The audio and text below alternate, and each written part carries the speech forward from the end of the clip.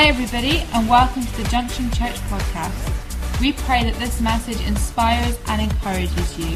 If you would like to find out any more information about us, then please visit our website at www.thejunctionchurch.com. Thank you for listening.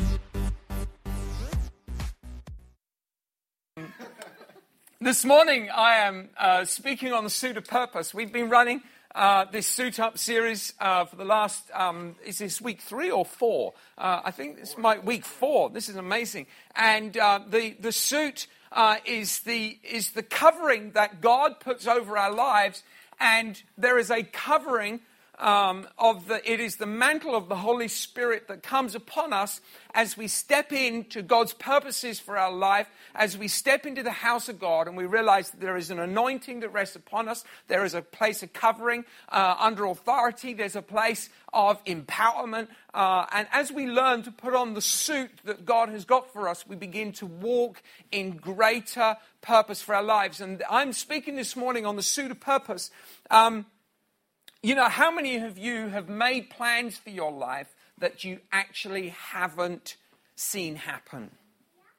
I reckon probably most of us, and the older you are, the longer the list of unfulfilled plans for your life. I've made many plans. That's probably half my problem is I make a lot of plans because my mind doesn't really switch off. Sometimes you'll notice that if you're talking to me, there's a glazed look. James struggles with that. There's a glazed look. Anyone of you know me will know there is a moment you're talking to me and I'm not quite there. And there's a reason for that. My brain, you probably said something, and my brain is working overtime on every piece of information. And so what happens is my brain just starts thinking about it. And I'm now thinking, no, concentrate. I'm talking to Neil. But he said something and my brain's just gone. It's like, and so I think and I plan and I come up with lots of ideas. Now, 99.9% of my ideas are rubbish, right? But I have so many that I come up with a few good ones. And everybody else forgets about the rubbish ones because they, you know, and so Neil and courting James and Neil particularly have had to listen to some of my more crazy ideas, and they go, And I remember many years ago, Paul might remember this, when we had our church down in Cromarty House, which Cromarty House, for those who don't know, is down at the harbour, and we rented it for £1 a year back in 1997, and we were in there, and I just said, we're going to get a radio station. That's what I said. It was a plan. We're going to get a radio station. I was just full of faith, and I just thought that if I say stuff, it might happen. And it's not a bad way to live, to be honest with you, because some of the stuff you say sticks. But I just thought, we're going to get a radio station. And I really love radio. You may have noticed that almost all information that I have in my head, I got from listening to the radio. And I listen to Radio 4 a lot, and then I offset it with Radio 1. It's like having a balanced diet, you know? A little bit of intelligence and a little bit of mind-numbing stupidity. It's like eating burgers and vegetables. It's kind of both are nice, you know, in appropriate amounts. And so I listen to the radio. I love radio. I love the medium of radio. And I thought, wow, I'm going to get it. Do you know, something I even went and did. Some of you may not know this. I don't even know if my kids know this. I actually went to Aberdeen College night classes and got a qualification in radio broadcasting. It's not something I've talked about. Did you know that, Joseph? No. You had no idea. No. There you go. It's not something I talk about a lot. I'd actually forgotten all about it. But I do have a qualification in radio broadcasting. In case you need a broadcaster to represent some radio that you want. If you want me on air for you, yeah. Anyway, but it was a plan that never worked out. And one of the reasons why it worked out was because I didn't come to Aberdeen to plant a radio station. I came to Aberdeen to plant a church. And the sort of the urgent issues and the issues of church life kind of dominate the direction in which you're going.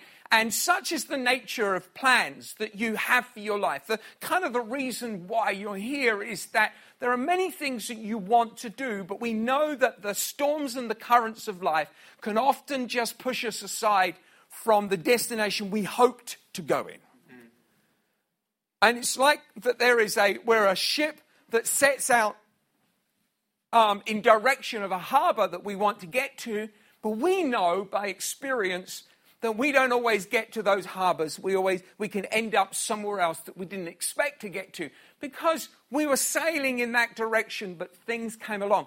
Now, the Bible says in Romans chapter 8 and verse 28, it says this, "And we know that all things work together for good to those who love God, to those who are called according to his purpose." Now, we have to understand that the plans and purposes that God has got for your life do not operate by the same rule system that the plans and purposes that we make for our own life. And that there is a unique and significant difference between the two. Now, one of the issues with the plans and purposes of God as we read this is that some people would think that we know that all things work together for good. Therefore, God is in all those things that are happening to us. Like you're going through a horrendous storm. God is in the storm. But God is not the storm. He's in the storm. Yeah. When Jesus was in the boat, he wasn't the storm. He was in the boat that was in the storm. So Jesus is in the storm with you, but he isn't the storm. Yeah. He didn't create the storm. He didn't invent the storm. His purpose is to lead us out of it. Yeah. All right? So we've got to understand. So all things work together for good. But we know by life that not everything works together for good. We've had a lot of things that have worked together for not so good. That's natural life. Are you with me here? Not preaching heresy. Some of you beginning to question. Just some stuff doesn't work out right. Okay? But here's the deal. God has a plan and purpose for your life. We have a suit to put on. It is the suit of purpose that we clothe ourselves in that enables us to live a different kind of existence. You see, what happens is that God, his plans and purposes are already tied to your life. The plans and purposes, the dreams that you have in your life, you're not tied to them. You just hope, you see in the distance the thing that you would like to do, the place that you would like to go, the job you'd like to have, the relationship you would like to see. You see it in the distance and you steer your ship in that direction. Yeah. But God has already tied us to him. So in other words, when we steer in the direction of God, we're already roped to him. It doesn't matter what comes around us. Currents can't push us away. Now, let me read this to you in Hebrews chapter 6 and verse 18. That by two immutable things, in which it is impossible for God to lie, we might have strong consolation, who have fled for refuge to lay hold of the hope set before us. This hope we have as an anchor of the soul, both sure and steadfast, which enters the presence behind the veil, where the forerunner has entered for us, even Jesus, having become high priest forever, according to the order of Melchizedek. So we see that God has anchored our ship to the harbor that is Jesus Christ. All right? Now, the anchor, we have been anchored. Our hope is anchored in him. We are anchored. To have an anchor is to be held shore. Are you with me here? Yeah. So we know that what God has purposed for our life is anchored to him. But this is what happens in our life. This is what goes on, is that storms come to batter us. You imagine a ship that's out in harbor, out in the ocean, but it's anchored. Because it's anchored, it doesn't mean to say that it's not going to be battered. It doesn't mean to say that it's not going to have waves come over top of it. It doesn't mean to say it's not going to suffer the effects of storms. It doesn't mean to say that it's not going to be pulled by the current that is pushing across it. There are many dangerous currents around this country. When Cheryl and I go up and see Andrew and Katrina, there's a spot at the top near John O'Groats that is extraordinarily dangerous for shipping. And there are many boats that have gone. Andrew was pointing out all the places where boats have gone down because of the currents and the danger of currents. And actually, we often are taken out rather by currents rather than storms. Because you can see a storm coming. You can prepare for a storm, but a current is the undercurrent of life that is suddenly being pulled against you. You don't see the currents in life, right? But when you've got an anchor, it doesn't matter what the current is. The current will pull the ship this way and that way. And what happens in our life is that we have to make a decision at that moment by what point of faith is operating in our hearts. Are we measuring our life according to the natural circumstances, which by experience shows us we can kind of get a bit lost? Or are we confident that God is doing something significant through us? How do we measure our faith? How do we measure our life? You see, the suit of purpose must be worn for it to be relevant in your life. And what I mean by that is, when you live according to the suit of purpose, you begin to understand that you are anchored. And if you are anchored, your operation in your life is completely different to someone who doesn't understand they're anchored. All right? If you don't understand you're anchored, what are you going to do? You're going to fight the storm. You're going to try and hold back the waves. It's a little bit foolish. It's like King Canute, the Danish king, who was actually a Christian.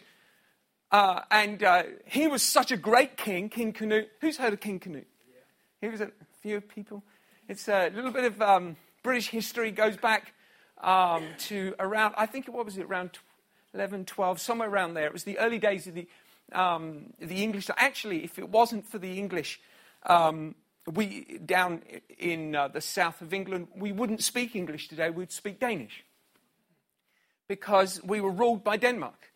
And the King Canute was actually a godly man, but and everyone thought that he was so powerful that he said, "Take me down to the beach, and I will prove to you that I cannot withstand the waves." Now, the story has often been told that he tried to hold back the waves, but that's just folklore. The actual story was, he's saying to him, "Look, I can't command the waves to stop coming. And I can't stop the tide. I'm not that powerful." So he sat on his throne and he told the waves to stop. And of course they didn't. They just washed up over his feet. Here's the thing with our lives, right? If you try fighting the storm, you're going to sink the boat. Try fighting the storm, you're going to sink the boat. What do you rely upon when there's a storm? You rely upon the anchor that you're held by. Where we anchored, we're anchored in Jesus Christ. And here's the thing. The Bible says in Matthew chapter 6, verse 34, it says, "Therefore, do not worry about tomorrow, for tomorrow will worry about its own things." It's not very comforting, that, is it? It's like, gee, thanks. Looking forward to tomorrow. Thanks, Jesus. "Sufficient for the day is its own trouble." Nice. But here's what happens with our life. Don't worry about tomorrow. You see, when you're worrying about tomorrow, what you're doing is you're not wearing your suit of purpose, you're wearing your suit of fear. Yeah. And a suit of fear begins to change the behavior of how you live your life of faith. You're acting now like the disciples on the boat who were going, "Jesus, don't you care that we're going to drown?" They didn't realize that they were held by an anchor which was secured at the harbor of peace. The harbor of grace in God. There was an anchor holding them. His name is Jesus Christ. And so the anchor was held.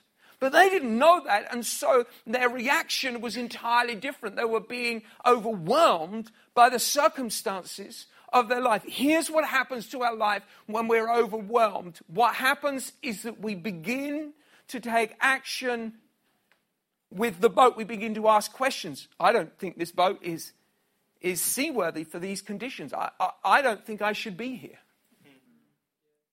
And we start to dismantle what God has placed in our life, blaming the boat, instead of not understanding it's not the boat, it's the storm, and Christ has given us an anchor to deal with it. Yeah. We've got a greater purpose than the issues you're going through right now. Yeah.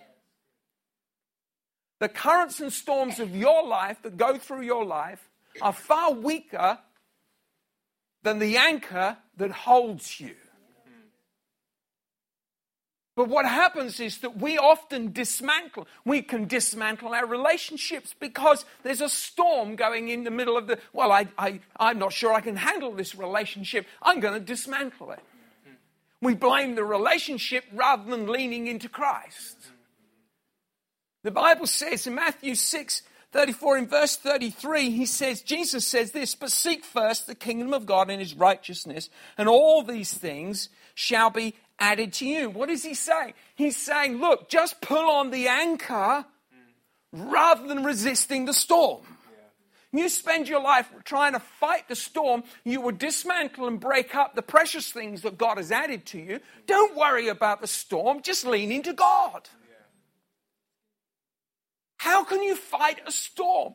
We can command storms to shift, but only when we're pulling on the anchor that is held in the place of grace that God has placed upon our life. Yeah. And so I need you to understand that we are here to wear a suit, and it's a suit of purpose, but everything around our natural existence is constantly trying to push you away from the thing which you were called to live in. There is a pull against you. There is a current that pushes against you. And what happens is that we try and fight those things, but instead we pull on the anchor of our heart, the anchor of our soul. That is our hope in Jesus Christ. We are connected to the harbor that he has promised for us. Now I want you to see this in Ephesians chapter 1. When I was preparing this message, I cut and paste the whole of Ephesians chapter 1. And I thought, I'm just going to finish my message by preaching on the whole of the the first chapter of Ephesians. Ephesians chapter 1 is probably, of all my favorite scriptures, Ephesians 1 would be my favorite, I think. Probably, given another day, I might choose another one, right? But I think to myself, if ever I could only choose one page of the Bible to live with, I think Ephesians 1 would be the page. Because Ephesians 1 sets up the whole issue of how we were called, our predestined purpose in God. I need you to understand something. We are predestined by God. Predestined does not mean predetermined. Predetermined means that everything in your life is set by God. Every bad thing is set by God. That's hogwash. That is just. It wasn't. I think it was Whitfield said it's the doctrine of demons. It's ridiculous, right? God did not ordain sickness. He did not ordain sin. He did not ordain the things that the enemy has against you, right? But he did call you. He did predestine for you a life of great blessing. He set it out. When my kids were born, we'd already set for them a life. Blessing. To be in the family, right? But they still had to choose to live in it. Yeah. I mean, they could have been, well, I could use a word. They could have, I mean, we got great. Who loves my kids, right? I'm going to love on them for a while. They need to, mum's away. You know, you just need to. So, you've had to put up with me for the weekend. Joe he comes in late Friday night, and he leans, and he goes, and he says to Boaz, man, Dad doesn't clean up the kitchen, does he? I left that for you. In the middle of that chaos was your dinner, so...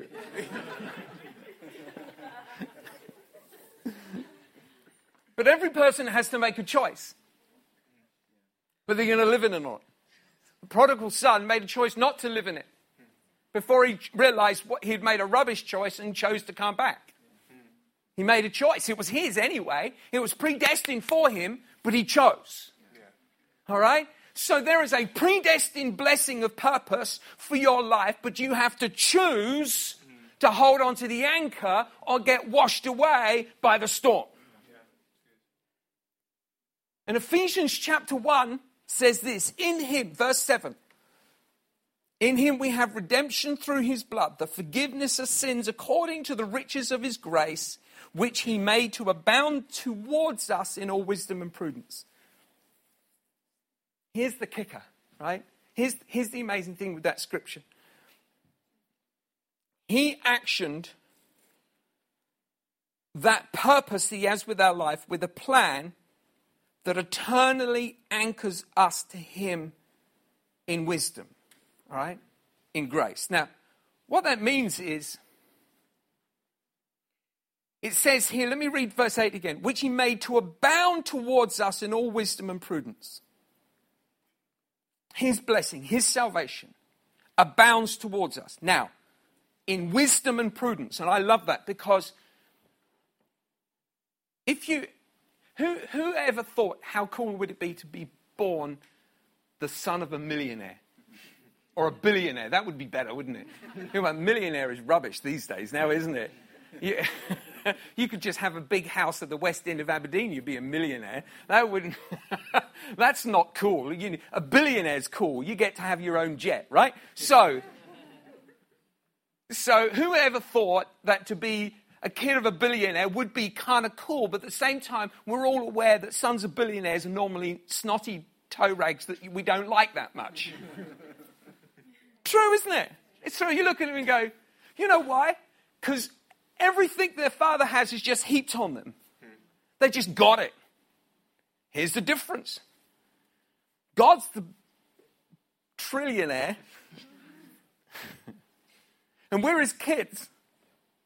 But the grace isn't dumped on us. It's wisely appropriated to us in every circumstance. So that we are never without, but it doesn't ruin us. His grace is appropriated in your life in every circumstance. So that we know that we have the wealth, we have the blessing, but it's not just there like we don't have it like some spoilt brat. We have what he wisely appropriates to our life. Now this is verse, I want to move on because I want you to see this. He says in verse 11, I could just do the whole chapter. Maybe I wished I had. In him also we have obtained an inheritance, being predestined according to the purpose of him who works all things according to the counsel of his will, that he who first trusted in Christ should be to the praise of his glory.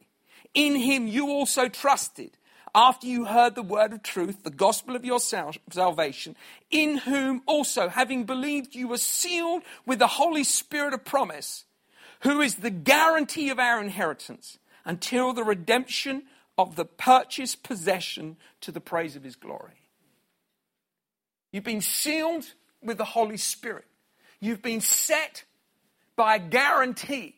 Your anchor is guaranteed to hold and take you through until he collects his purchased possession. In other words, the life we live here will be strong currents and storms on a fairly regular basis, but the anchor will always pull us into peaceful harbors. But here's the purpose for your life. If you read the whole, and I would encourage you to go back and read the whole of the chapter, there's three things that the purpose of Ephesians 1 shows us. Number one is to live with him in fellowship. Love, joy, and relationship for eternity. One of the key things you read is that God has given us an eternity with him. And we often fail to really understand the full importance of why that's magnificent. Because we so live in the here and now, we don't think about how amazing it is that eternity will be with him. And I need you to understand it on this basis, right? If you were asked, what's the most important thing for your life? What's the most important thing? I'd be surprised if I'd find anyone here who said your job. I doubt anybody would say, it's my job. Most important thing to me, my career. All right? There might be one or two people like that, but we can minister to those afterwards, right? Be very few. What is the most important thing that you really want? When everything is going upside down, what's the most important thing? It's your family. It's your kids. It's the family time. It's sitting around the table. What doing? Eating food. It's having fellowship. And all the rest of life, we don't care. I mean, we would be prepared to lose all money as long as we've got all family. We would give it all up in a second for family. True? What is the most important thing in God's heart for your life? What does he want to do eternity with? He wants to do eternity with you in fellowship. What's the most important thing for your life? Having fellowship with the Father, that we may be family with him for eternity. He set you up for the most extraordinarily blessed life, right? That's purpose, number one. That's the pseudo purpose. That's why you've got to hold on to that anchor. The second purpose is that we learn to live in the here and now, blessed and free. We learn to be blessed in the conditions that we're living in. He's come to collect his purchased possession. You belong to him. He's not letting you go. But while you're here, you are blessed. You have access to every blessing, every healing power, every financial breakthrough. There is a process, there is a path of going through it, but God wants you to know that he has a blessed life for you. You just got to learn how to walk in it. Purpose number 2. Purpose number 3, to live in authority over all things. Ephesians 1. The final, I'm going to flip through. I had all these verses I wanted to go through, but we don't have time. And I just love this so much. Ephesians 1:21.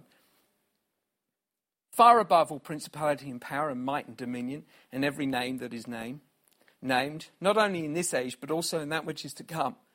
I love that, far above principality and power. I was just walking through Justice Mill Lane, where they've built those new office blocks, and you've got the hotel on one side, and then these two, the new Capitol building, and the one behind that. And you're now working. Aberdeen isn't sort of famous for very tall offices, but you're walking through this very narrow road with this very dominating town, sort of office and hotels and things. It's quite impressive. I like it when cities do that kind of thing. It's like it's good for the finances, for the generation of life in a city to build these kind of things. And I'm walking and I'm looking at these great big buildings, feeling quite awestruck by the hugeness of them. But the Bible says that Christ is seated far above. Like, we see these things, we think, wow, that's big. But he's far above. Far above all principality and power and might and dominion, every name that is named. Not only in this age, but that which is to come. And he put all things under his feet. He put all things under his feet and gave him, that's Jesus, to be head over all things to the church. Who's the church? We're the church. He's the head, we're the body, which is his body, the fullness of him who fills all in all. James has a head. He also has a body, right? It's an amazing body, James. I want you to know that. I want to break every lie that's ever been in your head in Jesus' name. Don't believe what anybody else says. The body is as much a part of James as his head is. You can't separate them. You don't look at James's head and go, nice face, James. Shame about the rest. It's like, you don't make that evaluation, do you? James is James, right? His feet are as important as his head.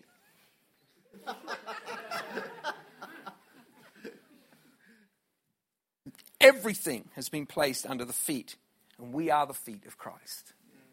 We are the feet of Jesus Christ. Your purpose is to be the feet of Jesus Christ. To put on the suit is to be the feet of Jesus Christ. To walk in the authority that you've been called. To take dominion over spiritual powers that would speak against your life, your family, the church. Spiritual strongholds that would seek to undermine relationships and bring weakness and dissension. We have authority in Jesus' name to shift and change every current and every tide, every storm. We have authority in Jesus' name because we are the body of Jesus. We don't have to cajole him or to try and convince him as if he is an authority disconnected to us, some authority that we are waiting for some command. We are his body. We are just fulfilling what he commanded to be fulfilled. We are living the actions of who he is. But we must hold on to the anchor. There is an anchor that is Jesus Christ, and we are anchored to him. And when we hold on and we pull on the anchor, seek first the kingdom of God, and all these things shall be added to you. You've got to live in miracle power. You've got to live in the hope of what God can do in your life. Oh, there's a lot of storms out there. What are you pulling on? Are you fighting, holding back the storm? Are you dismembering the boat, thinking this is a rubbish boat? I've got to change the boat. Your boat is your life. It's not rubbish, it's anchored to Christ. Just pull on Christ. Everything you need will be given. Isn't that extraordinary? Everything you need. There is. He didn't say most of what you need, some of what you need. Things, everything you ask for shall be given to you as you pull on the anchor. The question would be, well, what will I ask for? When you pull on the anchor, what you ask for is quite different from when you're fighting the storm. And when you're fighting the storm, what you ask for doesn't even get heard. Not above the waves. You can't hear it above the waves. When you pull on the anchor, it can be heard because you're standing from a place of authority in the boat. And you're pulling on Christ, and everything you ask for is added to your life. Thanks for listening. If you have any questions or you'd like to find out contact information or service times, then don't forget to visit our website www.thejunctionchurch.com. God bless.